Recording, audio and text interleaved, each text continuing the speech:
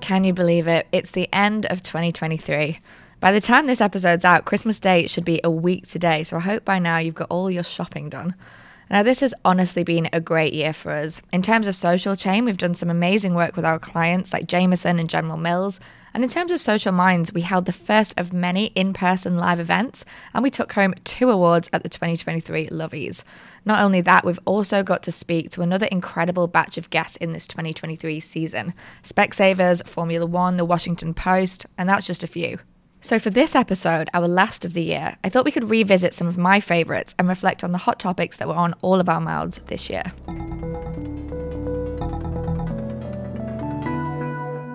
First up, we're actually starting with our most recent interview with Mob's head of content, Jake. Now, Jake joined us in our London studio to chat to us about differentiation in a crowded category, in Mob's case, food. So Mob, what we try and do, we are trying to give the creator as much control as they want as possible. And what I find is the more people that are involved in the processing of that content, the more polished it looks and the more slick it looks, and suddenly the less accessible it looks. And I often find even like the nuances of a camera moving or a phone moving at the same time as you can see both chefs' hands in the image shows that there's a video producer there or a camera person there. And it's like little nuances like that are like, oh, that's unaccessible because they've obviously got a whole team behind it. So we're trying to like give off the feeling. Well, we are giving off the feeling. It is literally they're developing a recipe, they're testing it, they're showing their friends, and then they're filming it themselves, and they're there sat in the edit giving their opinions, and they're the most talented people we have. They're the ones that are thinking, how is this going to play out? How am I going to make this content as exciting as possible? Those decisions aren't being made by other parties, and I think that's what happens at a lot of publishers. More people, more opinions provides a slickness, and that slickness actually takes away from that creative vibe and feeling. Imperfection is perfection type vibe. You know, you want it to feel real, basically. I said it in the episode with Jake, but me and my team spend so much time just simply reassuring clients that lo-fi doesn't mean low quality. And we definitely do need a new term for it, because what it really means is native and just stripped back. Taking a creator-led approach means making your content look and feel like one person could have made it, like we said with Jake. And if you give creators the respect that they're owed, then you know that that doesn't actually mean it has to look slapdash, because the creators that we as brands should be looking up to are the ones who make great stuff. The point that Jake made there, and the point to emphasize here, is that when it's apparent that there's a whole team behind it, it just becomes that much more inaccessible and unrelatable. I am talking about your everyday content here, so BAU, not big social campaigns. Obviously, we need shoots for those larger scale projects or more ambitious activations. But what I think Jake was able to summarize really succinctly and hit the nail on the head with is something that we all know to be true, but it's a trap that brands and marketers continue to fall into, which is that just too many cooks spoil the broth. And we know that too many voices and too many opinions don't just water down the concept. Our ACD, another Jake, calls it turning an ice sculpture into an ice cube. What Mob Jake is saying here is that actually too many voices and too many people in the room is making the content look like it's been thought out too much, and therefore that's making it unrelatable to the audience. Creatively, I can empathize with our listeners here because it's something that me and my team do every day, so we know how hard it really is. But the trick is really to make something that realistically does have a lot of people involved and does have several layers of amends, but it needs to look and feel like it doesn't. It still needs to look like one person made it. So if you want a checklist to grade your content against in 2024, let that be on it. Now we're going back to August, when I was joined remotely from Boston by Scott, Head of Business Development and Creative Partnerships at Doing Things Media, who managed several of the top influencers in the USA, including Recess Therapy, who's the creator behind viral sensation The Corn Kid. Of course, we talked about that, but mostly we talked about where the creator economy is heading and what the impact will be for legacy brands. It's a slippery slope for sure. And I've seen this happen so many times where there is a creator who begins to work with a legacy brand, right? It's very transactional. Here is X number of dollars in exchange for, branded content and posts and promotion to your audience. And as that creator gets bigger and bigger and bigger, some become synonymous with that product category, right? They're purchasing a ton of volume to that third-party brand by virtue of the relationship they have with the creator.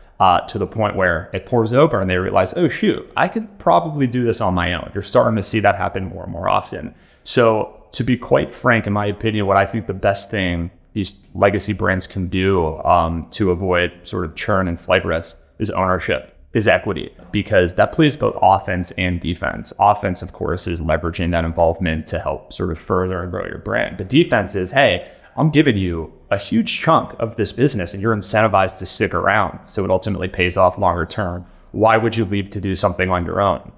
So I'm starting to see that become an offering to creators for the very first time. And it's sort of ironic because, at least from my POV, a lot more creators were talking about equity as just like a term, as a thing. 2 years ago, no one understood what that meant or like the value or magnitude of receiving equity in a business. But it's becoming incredibly normalized. And I think in large part, it's because it's being offered to creators. So when you sort of consider how, an influencer partner could potentially serve as a competitor to you over longer, periods of time, the best way to retain them is to give them a very strong reason to stick around. And obviously that's cash, but further, I think it's the idea of having a piece of that business and a piece of that upside. And then even further, like deeply ingraining them in the brand. So as opposed to potentially just promoting, a standard product of theirs, how can you co-brand this? How can you put some of their branding and likeness onto a product that they feel they have sort of more ownership and control towards? So there's a number of factors, but you got to give them skin in the game. Otherwise, they're going to find another reason to pursue something that benefits them longer term when they have a ton of skin in that game. Now, out of all the episodes we're revisiting today, this is one of my favorites, not just because Scott's energy was so contagious, but because his experience actually allowed him to give us a very frank and very unbiased view of where the creator landscape is headed. I hear the same things all the time from people when it comes to how brands should approach creators and how we should work with them. So things like give them creative control, pay them properly. Those are the obvious things that really should be old news by now. And because this is old news to Scott, him and his team are just way ahead in terms of what they're seeing with their creators. So he was able to present us with something that I think a lot of brands won't see coming unless they catch up. And that is that working with creators the way that brands currently do just isn't going to work for much longer. One of the things we said in this episode has been true for a long time, which is that the same piece of branded content will be the best performing post on the brand's page and the worst performing post on the creator's page. So you have to ask, what's in it for creators and why should they keep lending us their audiences? Another vein to this is the rise of creator-led brands, businesses, and products. Now put yourself in the creator's shoes. They're going to be thinking, why would I promote your product when I can build my own and promote my own? Of course, not every creator can successfully build a business, but the good ones can with help from people like Scott. When I asked Scott that question, he said the point is if enough big names do build their own brand, that's going to be what all of them are aiming for if it isn't already. Brand deals aren't what these creators strive for when they start making videos and posting them to their channel. Brand deals are just a means to an end for them. They pick up their phone and they start making things because that's their entrepreneurial spirit and their instincts kicking in. They've looked at a 9-to-5 job and said no, they'd rather work for themselves. So if that was your goal and that's what you had in mind, why wouldn't you set your sights on, say, a clothing line, a makeup or skincare range like Kylie Jenner and Hailey Bieber have done, or even a line of hot sauces like Sean Evans? Things like books, restaurants, coffee, athleisure, all of these creators have passions that you can bet that they want one day to create something more tangible around.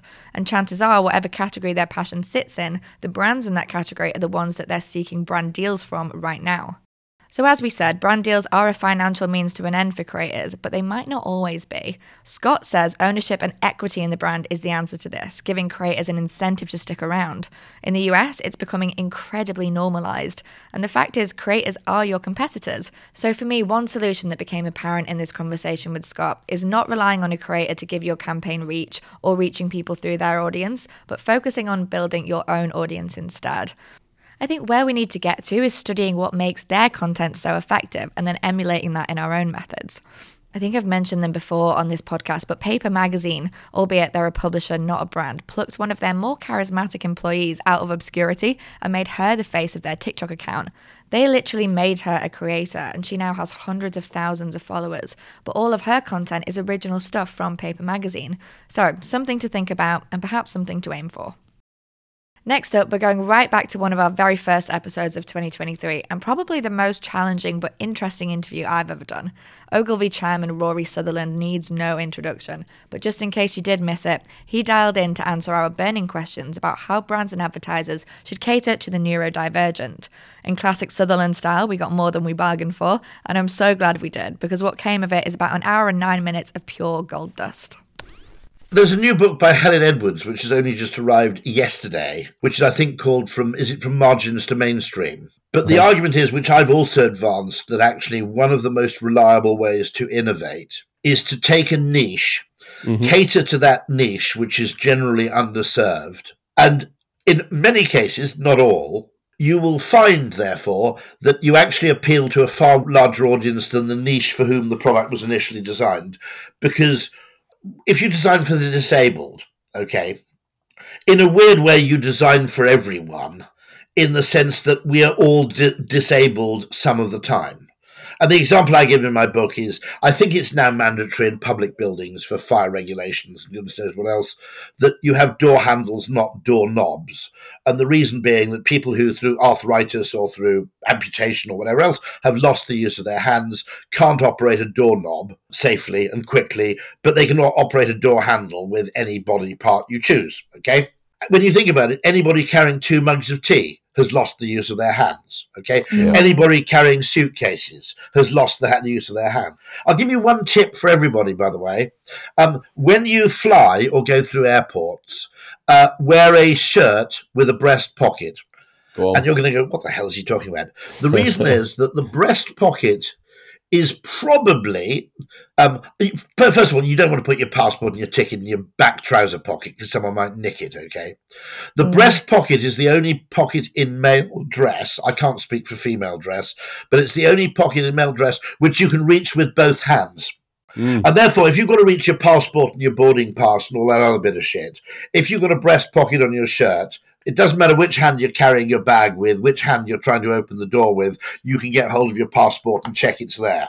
Whereas an inside jacket pocket, you'd have to be pretty, flexible, nimble, to check what's in your inside jacket pocket with your left hand. So when you design for the disabled, you generally deliver extra added benefits to audiences far beyond your initially defined target audience. And I might argue that designing for the non-neurotypical or designing things for introverts, or asking if you have a hotel, do we have a space for introverts?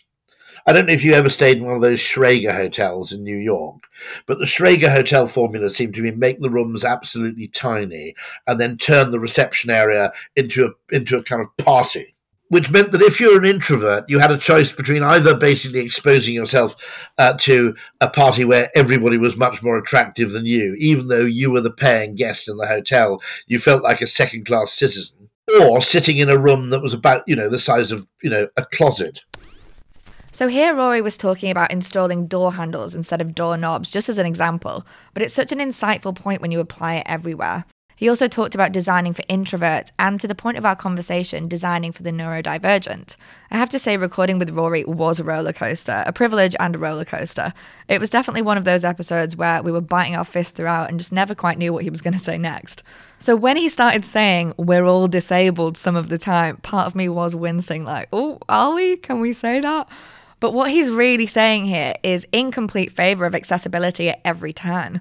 We asked him how brands can cater to the neurodivergent. What we ended up talking about was how brands can cater to what Rory calls the outliers as far as advertisers obsessed with Gen Z are concerned. So the neurodivergent, introverts, the elderly, the disabled, and by doing so, actually cater to and make life easier for absolutely everybody. It really made me pause and think about how brands can do better and how we as marketers can do better, down to something as simple as putting alt text on images, for example. Now, adding it is not going to take away from the experience of people who don't need it. It's only going to include people who do need it in the experience. And that's the point that Rory was making. Now, you can apply that to absolutely everything. So the fonts you use, the color patterns. We know there are some choices there that would exclude dyslexic people, for example, or sight impaired people. But choosing colors and fonts that are friendly for those groups doesn't make it less effective for everyone else. It just means you reach more people by including those groups. Same goes for closed captions. As Rory said, catering for a niche makes life better for everybody. Apple is an expert at this. Their devices are designed so everyone from children to the elderly can use them. And even if you could navigate a more complex UI system, you're glad that you don't have to. Now, when we apply that to campaigns and content, think about how you can reach more people by diving into a niche, being specific and connecting deeply to one thing or one thing at a time, rather than aiming broadly, we know is far more effective. And as the subject of this episode with Rory was neurodivergence, we know niche subjects are often special interest for the neurodivergent, but as well as that, they're casual passions of millions of other people around the world, so you are reaching them too. Now over to an April interview where Hootsuite's VP of Marketing, Billy, dialed in from Chicago to share the new AI tools that Hootsuite implemented this year. Among them, a generative AI writer and another AI integration designed to actually come up with the creative ideas. What followed was a really candid and timely discussion about the implications of generative AI on the creative industry, and also just some really great advice from a very seasoned creative. If last year's big topic was the metaverse, then this year's has definitely been generative AI. No consumer brand or creative has been able to escape it, and it remains controversial because a lot of creative professionals are still worried about it coming for their jobs. That's why it was so interesting to speak to Billy and actually understand the problems that Hootsuite was trying to solve when it built generative AI into its platform. So you not only can schedule your content on Hootsuite, but actually create it there too with the help of AI. Billy insisted the robots aren't coming for our jobs, but to be honest, brand managers already think they can handle their content and copy in-house to their own detriment sometimes. And with tools like ChatGPT, that temptation to choose the easy over the good is even stronger. What I want to highlight here is Billy's take on how we as creatives can use AI and the areas that it should actually be useful in. He said AI won't take your job, but another creative who knows how to use it will. The problem Hootsuite set out to solve is idea fatigue, and the biggest pain point of being a social media manager is coming up with fresh ideas for BAU day in, day out, sometimes dozens or hundreds of assets at a time. That churn of low-quality content helps no one, because you'll end up posting every idea you've ever had rather than refining those ideas and sifting out the crap ones. When brands want fame-driving moments every time, it's just not sustainable. Now, Billy's right, that is a real problem, and it's a problem that generative AI can help us to solve. In terms of writing and content ideas, we can use AI to set us on the right path. Now, in terms of tools like Midjourney or even Photoshop's new AI tool, it's a case of, say, making visual amends or tweaking images with these tools instead of having to shell out for a reshoot. That, to me, is solving a real problem, not replacing your designers or illustrators who have unique styles with machine-made art that any other brand or competitor could and would make just using the same prompts that you would. We also talked with Billy about the sea of same on social, and everything on social will look the same one day if we're all pulling from the same sources and all using the same prompts and posting AI-generated content without tweaking it, without editing it, or making it our own. So the prompts can come in handy, but the creative ideas and the actual wording still needs to be yours, so it is original, like Billy said, and you can ethically bill a client for it. My word to the wise is don't let your creative muscle, i.e. your brain, atrophy, because it is all too easy to start crutching on automated tools, and the way we keep our edge and the way we stay sharp as creatives is constant practice, constant learning, and constant improvement. And now the last moment I want to revisit from this year takes us all the way back to June, when I had to very quickly brush up on my knowledge of race cars to speak to Sam, Formula One's senior social media manager. We talked about a lot of things, namely the brand's total digital transformation and how to turn reams of data into excellent social-first entertainment, and how to turn casual viewers into superfans. Measuring passion is a difficult thing to do because it has that intangible element to it. I think it's almost like understanding what the passion is and what will keep driving that along is where we try to kind of put our focus. So to turn that into a real world example, we know that drivers and their personalities off the track, disconnected from the racing, if you look at it from a very simple like numbers point of view, people are interested in that. And if we take that as a proxy for passion, going and surfacing more of that in theory to kind of come back to how do you measure passion is like, that's one way you could do it. One of the things that I love about social is particularly the way it's sort of moving to use the example of TikTok, a like for you algorithmically driven approach is the size of your audience doesn't necessarily dictate how successful you will or won't be. Yeah. It's not the only factor anymore. So if you've got a great story to tell, you can turn that into a TikTok and have an enormous amount of reach basically straight away. I think when you then apply that into a sporting world, Gutterstein is a great example. Haas don't have the biggest footprint compared to some other teams, but I know that some of their output, it gets amazing results because they've got an amazing story lying underneath the surface there with Gunther and who he is and everything that's happened with Netflix. And they do a good job of surfacing that. And they do a good job of storytelling when things happen within their team as well. And I sort of pick out Haas because of the Gunther example you just gave, but all of the teams themselves, they all have their moments and opportunities and events that they turn into stories. So the follower number, to come back to the original question of which one's the biggest, you can kind of go and look at that and sort of find out. But the part I enjoy is it's sort of becoming, it feels like it's becoming a bit less relevant because it's about how well you can tell the story. Obviously, you've got to have a bit of audience size and scale to kind of tell the first group of people what you're doing, but the story will always win. As Sam said, the way to connect to fans is passion. And we're talking about sport here, but I do think this point rings true no matter what sector you're operating in. We asked Sam such a difficult question, to be fair, which was, if passion makes the difference between a customer and a fan, and passion is what drives sales, then how do you incite and measure passion? And what Sam said is true. You're almost trying to measure something intangible, but you can see how well something performs.